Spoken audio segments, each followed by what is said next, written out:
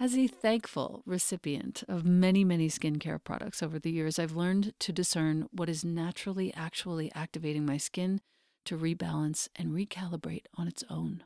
That's what your skin is meant to be doing, and it keeps getting disrupted by all these choices that we make. So, when the founder and creator of Herbal Face Food reached out to me, I was all ears. I didn't know why at first. It turns out that Herbal Face Food is the most potent antioxidant skincare line on the market today, period. The raw plant ingredients in each of their products are never processed, never manipulated with synthetics or emulsifiers. These anti-aging botanicals are combined with the most precious plant concentrates, and they have changed my skin. Here's how. I'm going to talk about two of the products, the Herbal Face Food serums and the cream. The serums contain powerful phytoenzymes and antioxidants. These are activated and infused into your tissues.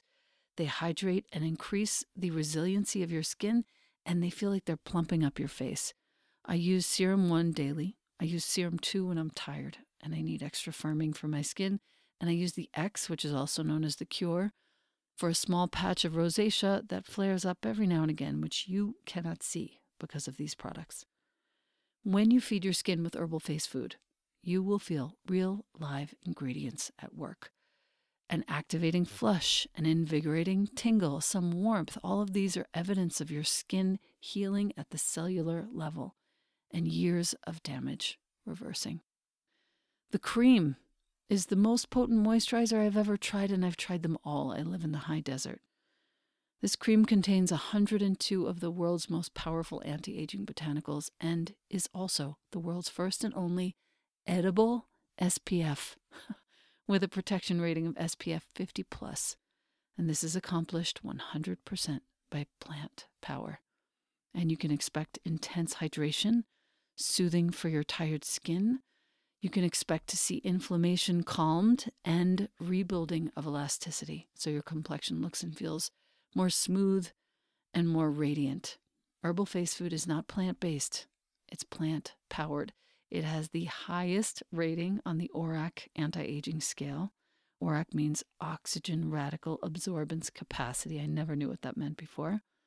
The highest, over 30 million on that scale. By contrast, vitamin C in skincare rates under 100,000.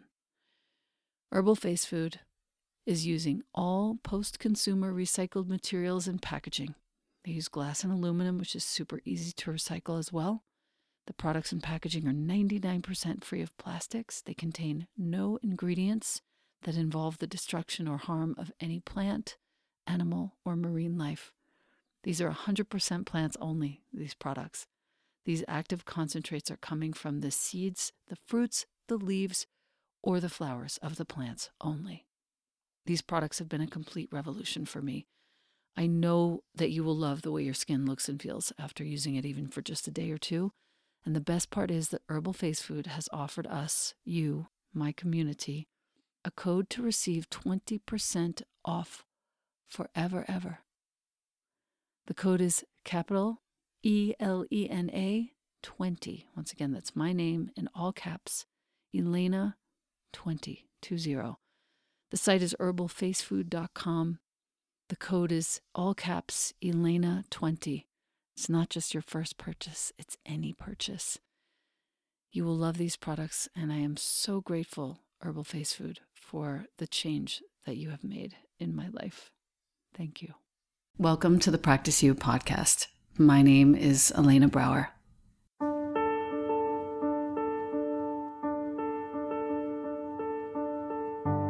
Together, we'll explore and enjoy content and conversations around mastering transitions in our relations, our wellness, our careers, our families, and especially in our missions and visions. You are invited to learn and love and listen with me. Welcome to Practice You.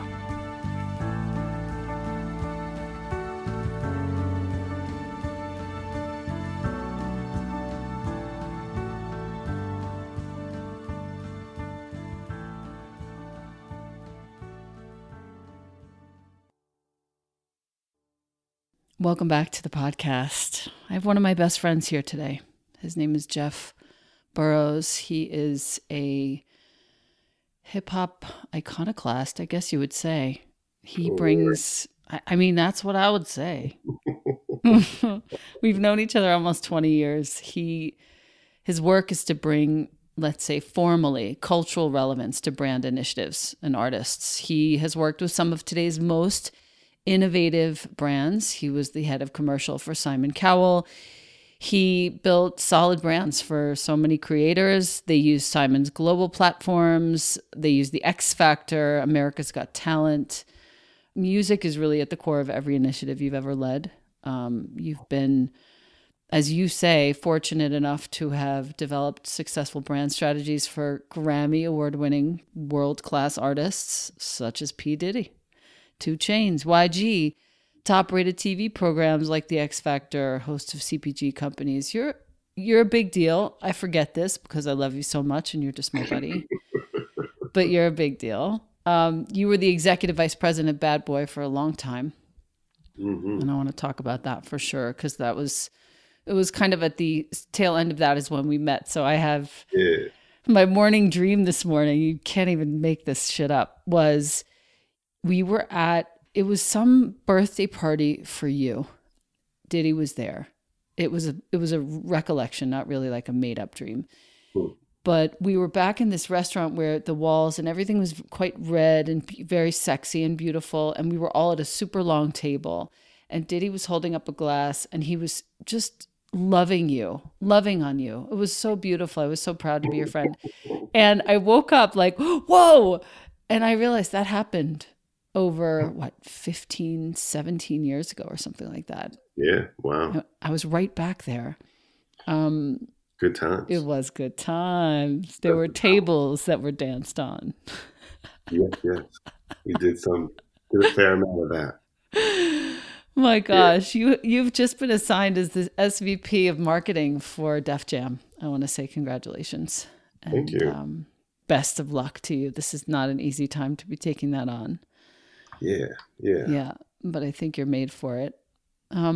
I want to talk today about a few things. One, I want to talk about your history with music, how it got installed in your body from such an early age. Who were your greatest influences? And then I want to take it from there. My greatest musical influences. Mm-hmm. I would say probably my first musical influence is church.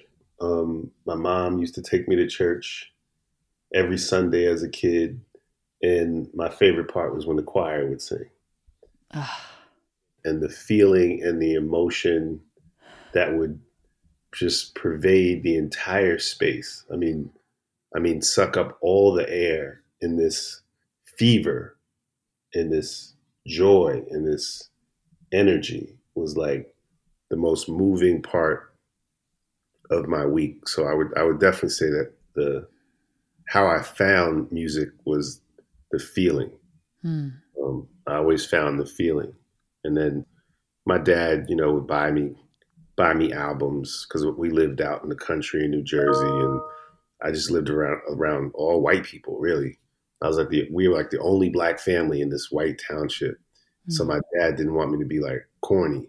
So he would bring me like Chaka Khan and Earth, Wind and Fire and the Jackson 5 and Stevie Wonder, Marvin Gaye. Like he would hit me with whatever he was listening to. Right. And he has great taste in music. I mean, so that's all I really had. I had that and I had, an AM transistor radio and whatever was on the radio when we were driving in the car, which was mostly pop stations. So I had this weird kind of confluence of musical kind of inspirations going on in my head. Right. And then lastly, I would say Broadway. My mother is a fan of theater. And as a little boy, she would take me to Broadway shows like Pippin. And I would hear these big, big musical numbers that, were so intricate and so full of music and emotion that it spurred me towards having a deep passion towards music. Wow. God bless the Chaka Khan influence. Yeah, man. Yeah. All of them. Yeah. And your parents are still alive. My parents are both 85 years old this year. Wow. Yeah, blessed. They're fine. They're perfectly healthy. Everybody's in great shape. Wow. Everybody's in great shape. And your sister? Yeah, my sister's is here for the summer with the kids, and we're all Oh, hanging that's out. awesome. Perfect. Yeah, she's. I'm always loving when my sister's around. She's my favorite person. I know. I So remember this. great. I remember seeing the two of you together, all of her freckles, and thinking, oh God, I love her face. And thinking, I wish for that, for all humans, that they should have a sibling relationship like the one that you guys have. Yeah, we're tight. It's good. It's the best. When you were growing up as the only black family, which I didn't know this about you. I wasn't sure where you grew up. What was that about? And I'm going to ask one hard question, which is, when did you realize that the system was actually working against you in that realm? The first time that I read my first experience with real racism, Yeah. I was a Cub Scout. So I Oh, don't know. damn it. I might have been like 5 or 6, I'm already upset.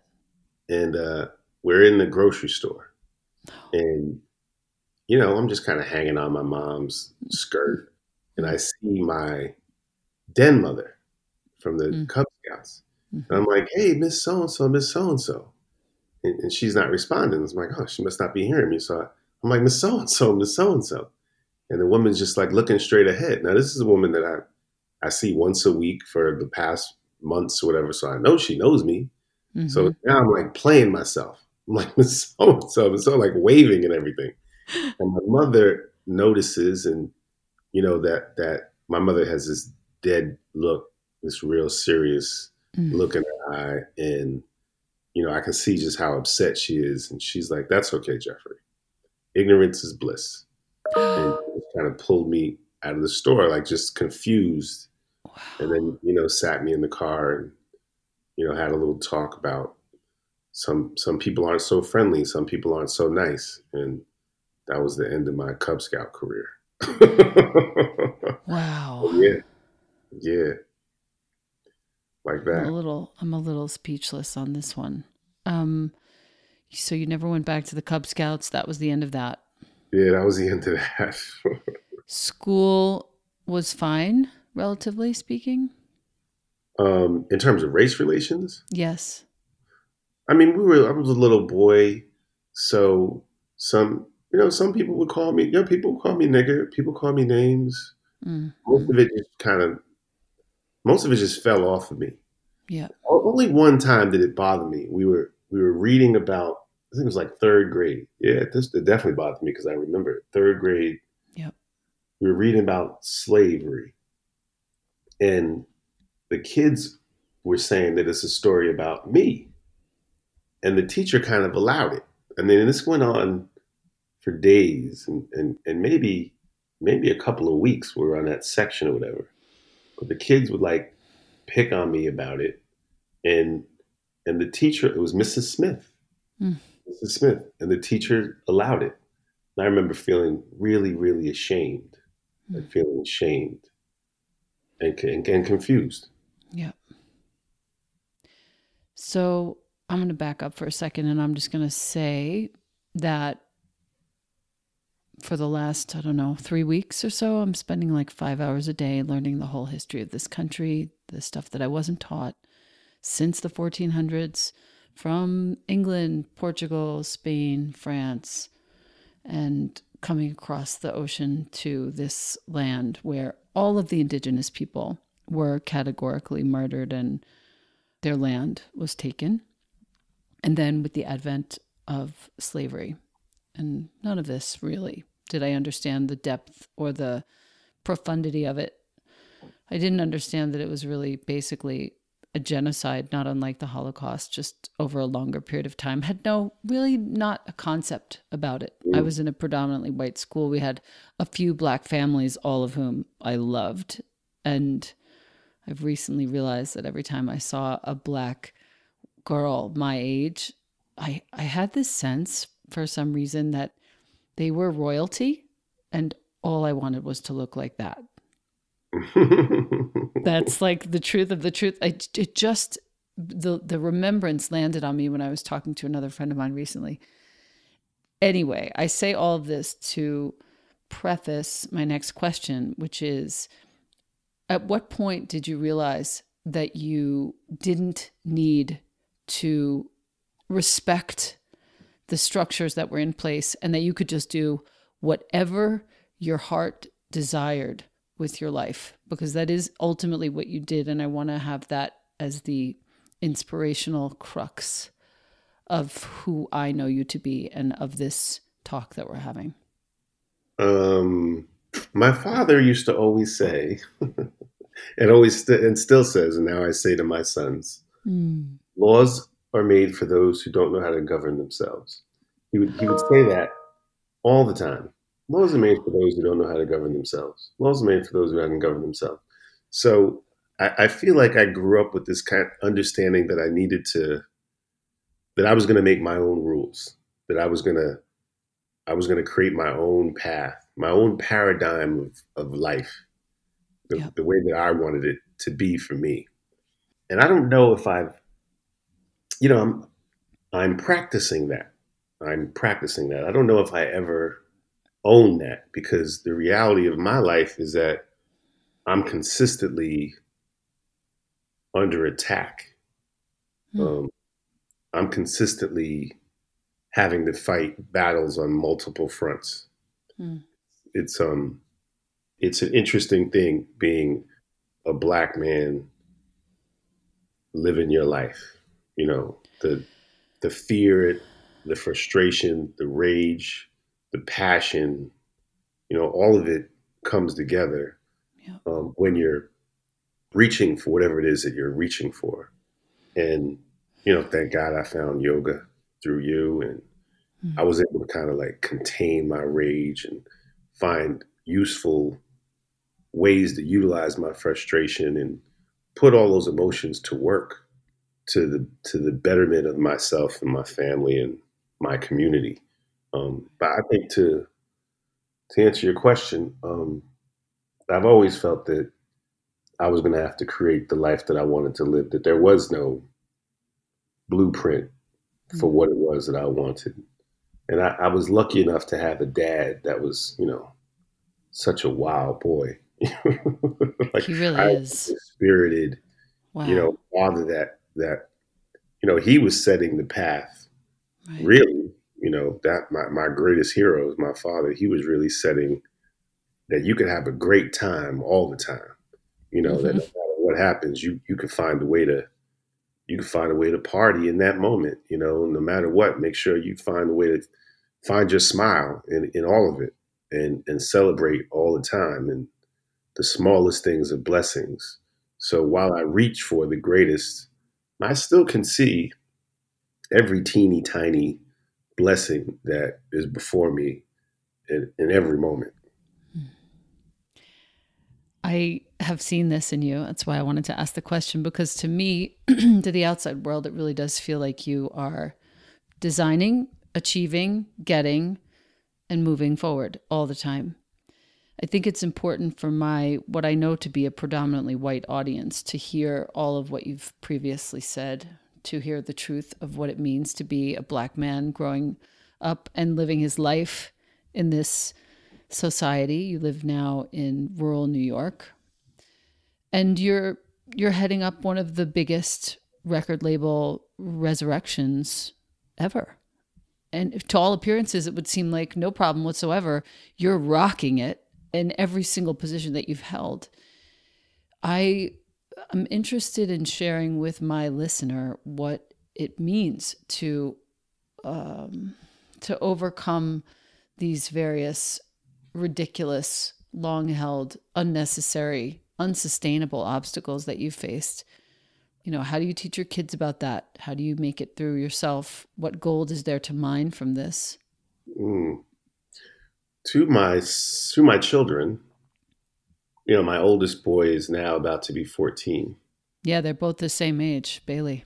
Yeah. Yeah. And Jonah.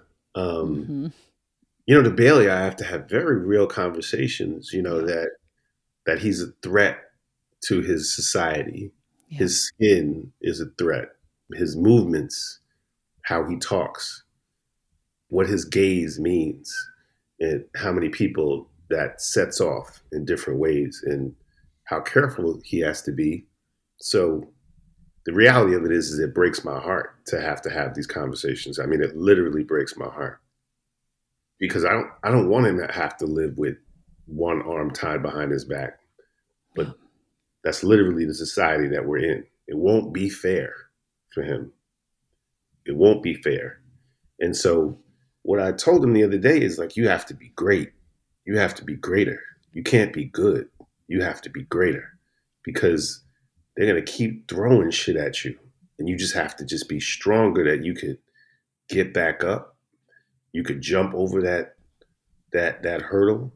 You can have uncomfortable conversations. You can develop tact and skill and charm and guile. And you could be great. You could be scientific about your business, not just instinctual, but you can understand the data. You can understand the research. You have soul in your body, so you can feel what the soul does for your imagination, and you can trust your intuition. So, I mean, I just put the battery in his back to be great. You know, when I drop them off at school every day, the last thing I say is be great. Don't be good. Be Great. proud of yourself. Like, can you make yourself proud of yourself Yes. all the time? Like, as long as you're making yourself proud of yourself, that's really all I can ask as a pops. You know, just make yourself proud. You know, you're going to always have to do a little bit more. It's never going to feel fair. But after a while, that shit just gets, you just normalize that shit. You know, you just normalize it. You normalize that it becomes a habit, that being great is a habit. Knowing that you're going to have to think in three different dimensions in the room is a habit. And I think women deal with that. All minorities deal with that. I think different people from different ethnic backgrounds, everybody has their burden. This is what the burden of the black man sounds like, or my experience of it, you know, and how I see it.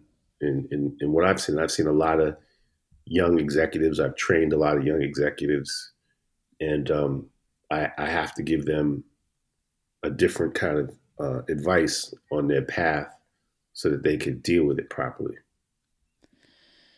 How do you, there's so many things I want to ask. Well, first of all, just for the listener who happens to be interested in what's being said, but maybe hasn't actually done the research and the study that is required to know the depth of what Jeff is referencing, it's important to look back to the 1400s and see what happened when these folks came across the ocean and wiped out an entire population of Native Americans.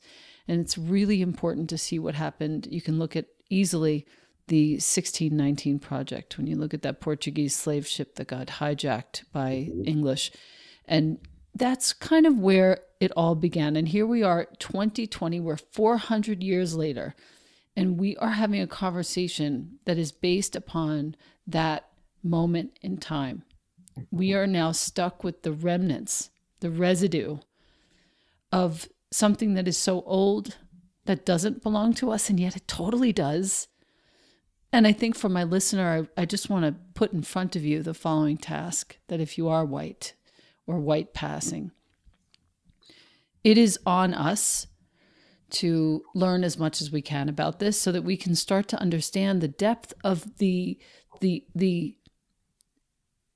it's just such a fucking mistake that you have to teach your kid where to keep his hands and how to speak and how to control himself and live not 2, but even 3, 4 different dimensions at a time so that he can manage everyone else's experience of him.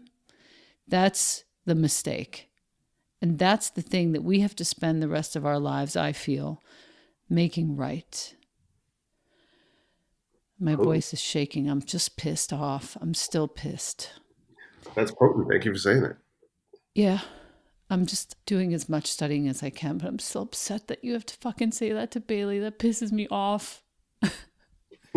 You know, that Jonah doesn't, I don't have to say that to Jonah. Jonah doesn't have to worry about where his pants are or whether he puts his hood up. Yeah. Pisses me off. In any case, happier You things. can't cry, Lena. Dude, I'm trying not to cry. Well, we gotta do this interview. I'm really trying not to cry. It's it's, you know what it is also? It's hearing, you're like one of my oldest friends in New York, and hearing you as a father, and picturing you opening the car door and him closing the car door and you saying what you're saying. It just opens and bursts open my heart into a million pieces in a good way. It's so beautiful to see you. I want to talk about your work though. And all my children, my daughter's the same. I get to tell them that every day I drop them off. That's a blessing. That's right. Your baby girls. Oh, God was good when he gave you baby girls. I'm just going to say that. No doubt. Wow. Oh, I earned them. you did. You actually did. All right. I want to talk about work, though. I want to talk about work because I know that what you're doing right now is so much fun for all of us to see you, an industry now veteran. We're old enough to say that you're an industry veteran. I can't get over it. Yeah, me either. I want to hear, give me the favorite moment in your time with Bad Boy. Your favorite moment. What's the first thing you think of? Favorite moment, Bad Boy. God, I mean, I don't know if I can think of I can think of different moments, right? Okay. I don't think I have a favorite. Okay. One day, and this is when we're well into it. Puff is working on. He's working on Victory. We have to have a meeting because we always had to have a meeting. And Puff he didn't work out of the office. He worked pretty much from the studio and just from wherever he was. So I would have to always go wherever he was. And this particular day, he was mixing Victory and he was also vocaling Victory, but he was by himself. Wow. And Puff was never by himself. There was always a gang of people, assistants and engineers and other A&R guys and artists. And there was always so many people. So it was just he and I. And he was, he was mixing the record himself. And it was magical to me watching him take all the files and put them into what I believe is one of the best Bad Boy records produced. It was magical watching him work because I think of all the many things that I admire Puffy for and, love that brother and for everything he taught me. But the pure joy I watched him have while he was mixing the record, I was like, oh, this is actually what he's most brilliant at. Yeah. He's most brilliant at taking pieces and putting them together. Like everything that he ever created was like a great sample, but he would just make it that much better. Sean John is really Agnes B, and Ciroc is really Absolute remixed. Like Revolta's MTV. Like he's just the greatest remixer, producer ever. But watching him that day was a highlight. He and I really enjoyed when we did something called the Soul Train Awards. It doesn't happen anymore, but it was the Bad Boy family, and we did the Soul Train Awards. And for those that are very old, might remember. Dude, if you were born in 1970 or previously, you know what Soul Train was.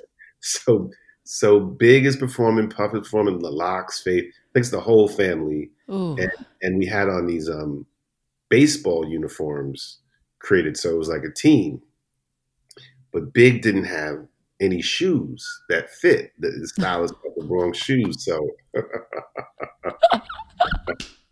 it's just madness and mayhem backstage, and so many people, and so much at stake, and it's it's a big deal for us because I don't think we had ever really been on TV, definitely not as a family, and Big had to go out standing on the back of the shoes, like the shoes didn't fit, so he had to put them on like slides. Oh my God!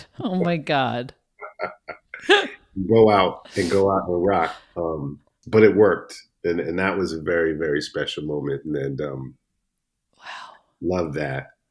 you know, we had a lot of we had so many great times. But I wouldn't say like, oh, it was when we won a Grammy. It was when we did No. the MTV award. You know, it was like it was all these little things that weren't really public, but were just Right. special to me. You know, like Right. the camaraderie of how we would pull. We would always fight, but at the camaraderie of how we would pull together when the lights came up, everybody was a star. Everybody. Mm, mm.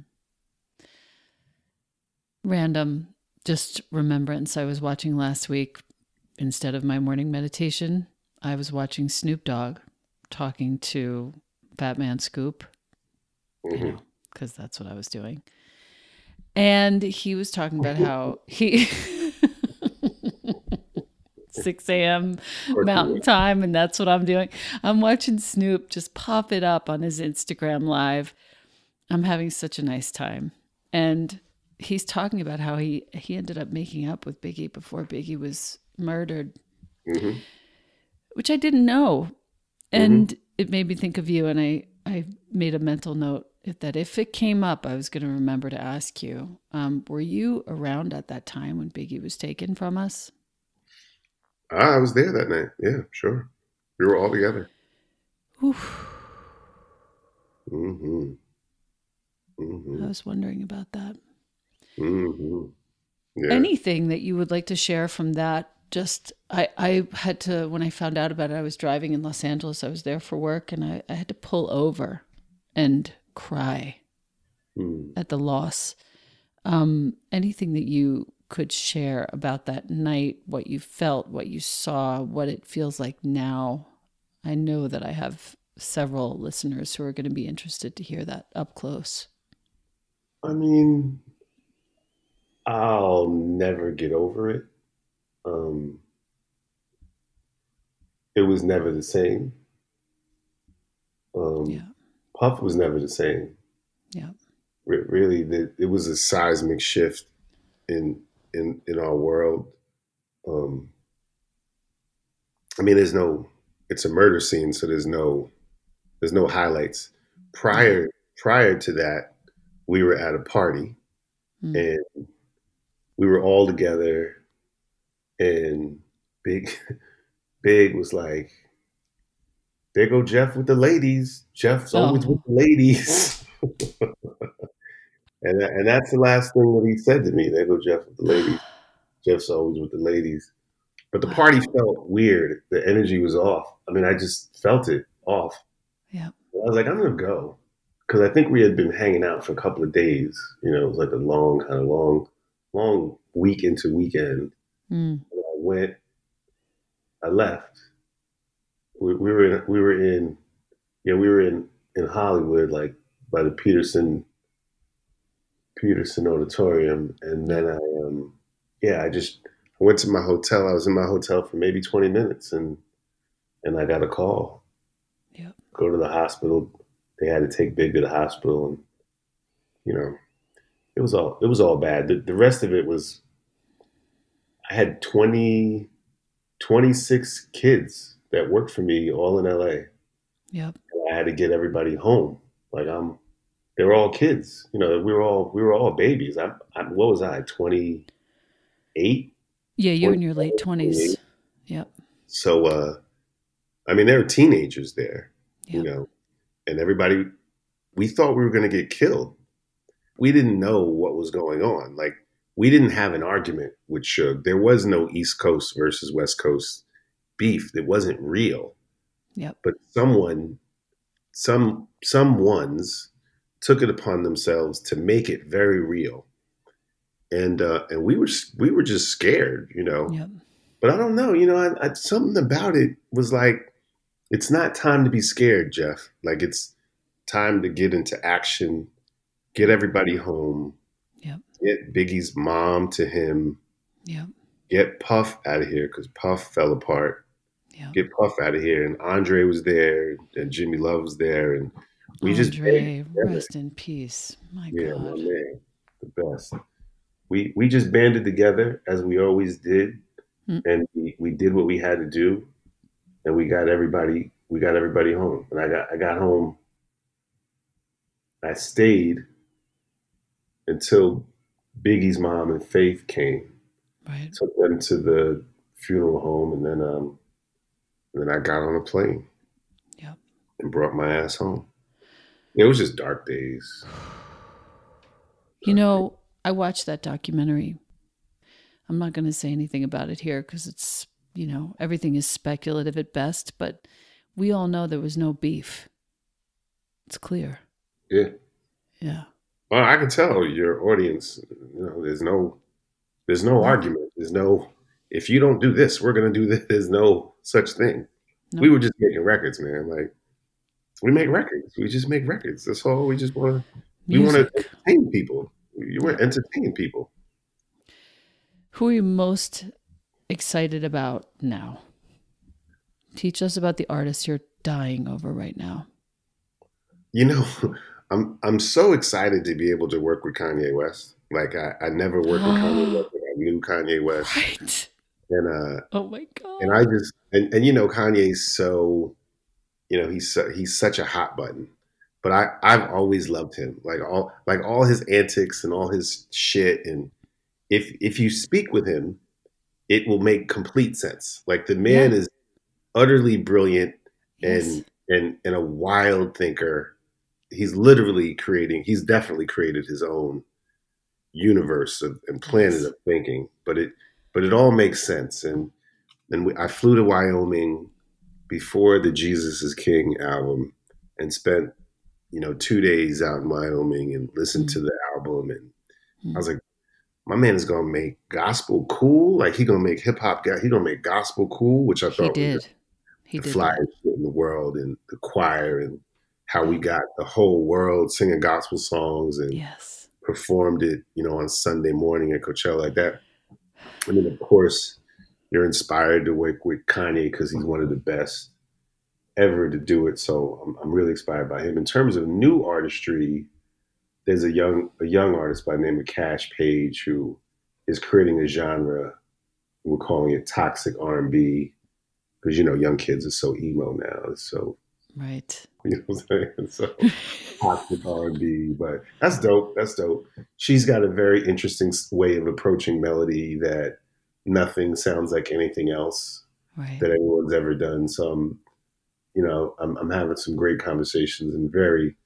She's got a record called Love Songs that really took off. That I don't know, that's close to 100 million streams. Mm. She's incredible. I'm excited to work with YG, who's a huge West Coast rapper that we're going to be taking massively global. He's got, we did a march 2 weeks ago in LA. YG brought 50,000 people out Wow. to protest against the police. The following Wow. week, we put out a record called Fuck the Police. Yeah.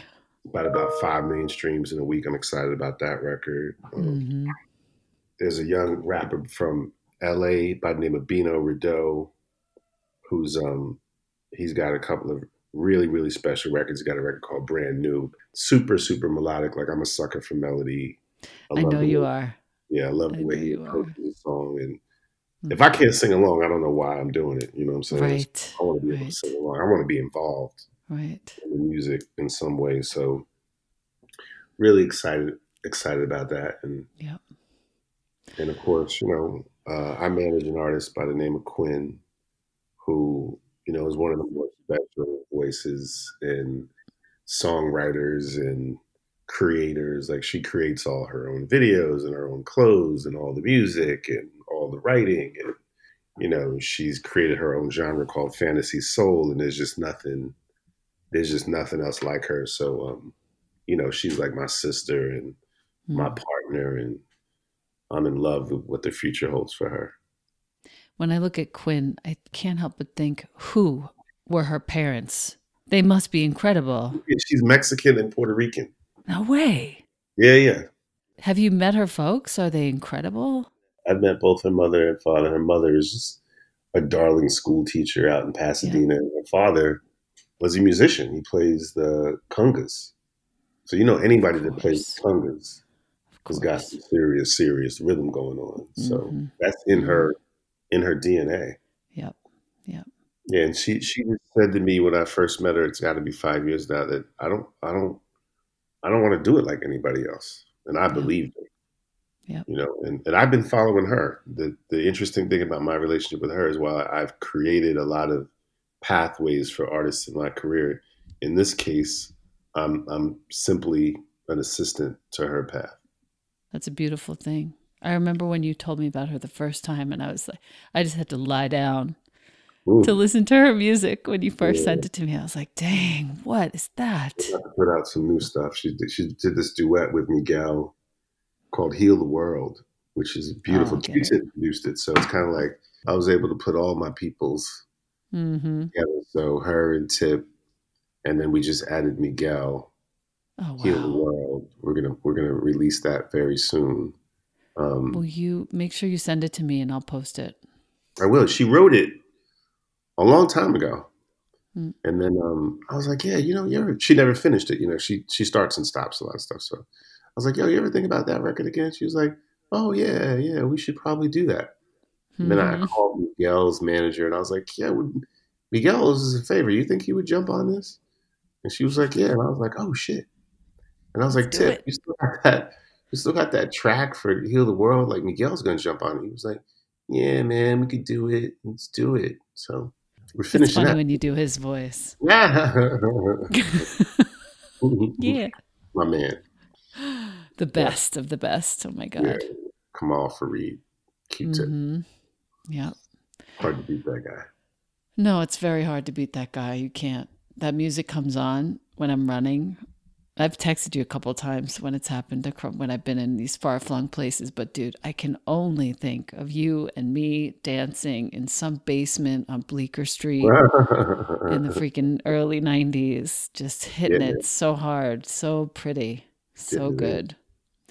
I have three questions that I usually ask every guest. I'm only going to ask you the second two because the first one we've already established the answer to, which is what needs healing right now. The second question is, what is your favorite view? And it can be anything. It can be esoteric, literal, figurative, anything. I have a little place, the Hamptons is my happy place. I know. That when I first started going there in my early 20s, a big bunch of guys rented this house, like just way too many guys, like Brett, 11 guys, Jason. 3-bedroom house, I it's like remember. insane. And down the road was at the end of this beach road was this entrance to Northwest Harbor, just off of Sag, and it's just the world stops and it's just so still Hmm. there, and the water just laps quietly to the shore. And I don't know, I just feel drawn to this place. I've been going there now 30 years. Yep. Whenever I have to make a major life decision, whenever I need to pause, whenever I can, I go to that place and look across the water from the shores of Northwest Woods over to Shelter Island. And I've watched the sunset there just countless times now. And Hmm. the most beautiful, amazing place. I brought my children there, and now, when we stay out there in the summer, I take them there at sunset, and they swim at sunset, which is like just unbelievable. The best. What a gift you give to them, my God. Yeah, we getting it in, y'all. We getting it Yeah. in, Yeah. The last question, promise. What does prayer mean to you? I pray in so many ways. Um, I pray to higher power.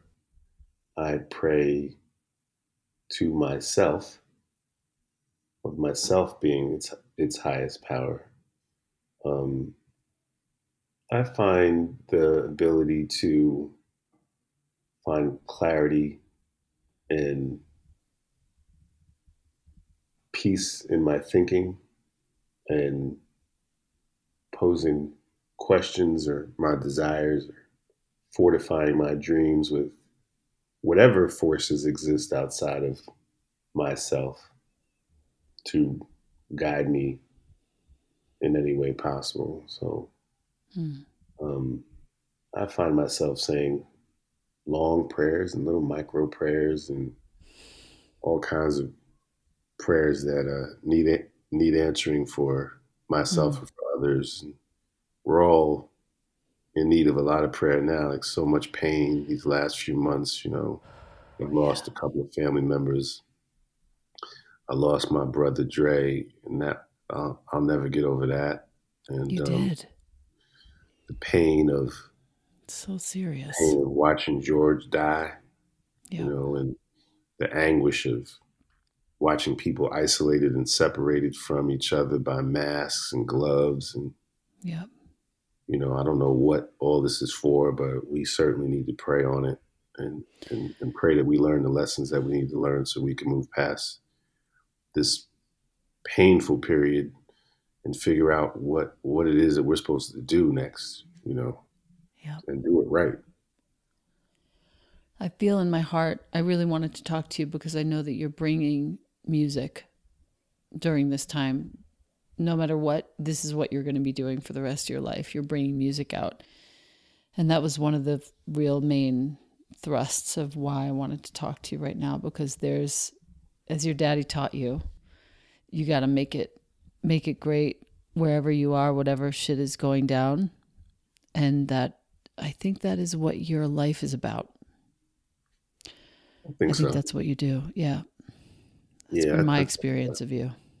Well, I've been very blessed. I've been so fortunate and so lucky, like Mm. just so lucky that I always felt like I had to make sure I gave back because nobody gets to have it this good. Like, come on, man. Like, damn. Like, it goes good for me. Yeah, it So does. we're It doing a lot does. of I'm doing a lot of work. Years ago I was doing all that work with Mr. Belafonte, Harry Belafonte, and Right. it was very, this is after Eric Garner's death and after Michael Brown. And it was difficult to really get people to engage, and people really believed it was a black problem, and people wondered, were the police violent brutes? They weren't. They really didn't believe it, and I don't mind casting the finger at black people as well. When I ask for help, people act like they had something better to do. A lot of people shun me, and these are business colleagues for many years, and it was particularly challenging and difficult. And Mm. this time, I found myself in a senior position at the Universal Music Group, and Mm. as it happens, the interim CEO of Def Jam Records is a man by the name of Jeff Harleston, who his brother was a line brother with my daddy. So we've known each other professionally for upwards of 20 years. And he's a passionate, uber intelligent brother. And we now sit in a position to leverage the power of the Universal Music Group to make lasting and systemic change. And he appointed me to a subcommittee of our task force internally on policy, legislation, and voting. And I'm able once again to put my frustration to work and Mm. build bridges to organizations like the Color of Change and Michelle Obama's organization, When We All Vote, create these partnerships and activate all of our artist partners who have the loudest voices in the world, Right. In the world. to speak to change in a systematic way, like not as just individuals, but as a voice, as a unified voice for Yeah. change, and to make art that reflects that change that they want to see in the world. And then once again, look what happens. Mm. I'm blessed to sit in a seat that I can actually deliver art to shift culture. So look what happened. It's exactly what needs to be I ain't playing that happening. shit. That shit just happened. So I'm No, gonna do when what you, I gotta do. I'm gonna do what I gotta do. I just want to cut from the little kid in the grocery store calling out to that dead mother Mm. straight to this. If I could, that's the little short I would make and say this is what's happening now. This is the healing that's taking place, and this is one of the people who's about to make it. So Yeah, she, thanks for the inspiration, then, mother lady. yeah, How you thank like you. me now? How you like me How you now? like me now? Oh my God. I Word up. just have to say, forget about thank you because that'll never do it. But boy, am I so honored to just be your friend for all these years and have gone through so many different phases and people and places with you. You are a light in this world. You're my fucking brother, and I could not love you anymore. Please, sister. I always love to see you shining. We could do this Mm, forever and ever and ever and ever. Love you so much. So, so much. namaste, baby. Namaste, and thank you so much for being here. Thank you.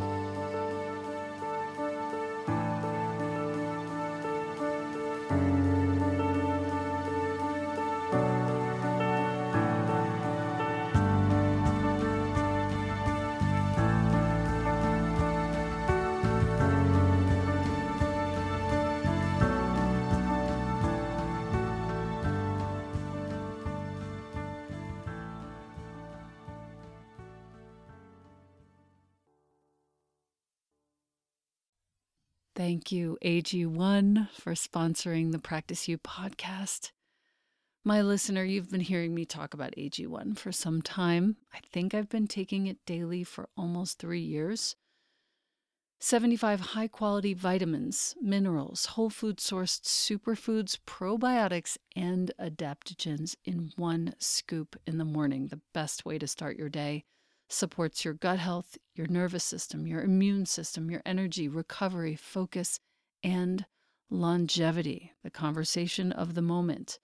The taste is delicious. It's suitable whether you eat keto, paleo, vegan, dairy-free, or gluten-free. It contains less than 1 gram of sugar. No nonsense in here at all. It's a multivitamin that your body will actually absorb.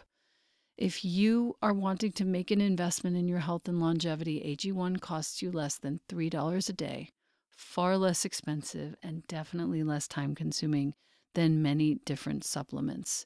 Reclaim your health, arm your immune system with convenient, delicious daily nutrition. And since you listen to the Practice You podcast, Athletic Greens is giving you a free 1-year supply of immune-boosting vitamin D and 5 free travel packs with your first purchase. All you have to do is go to athleticgreens.com/Elena. Once again, that's athleticgreens.com/ELENA. Take ownership of your health, my listener. And thank you, Athletic Greens and AG1.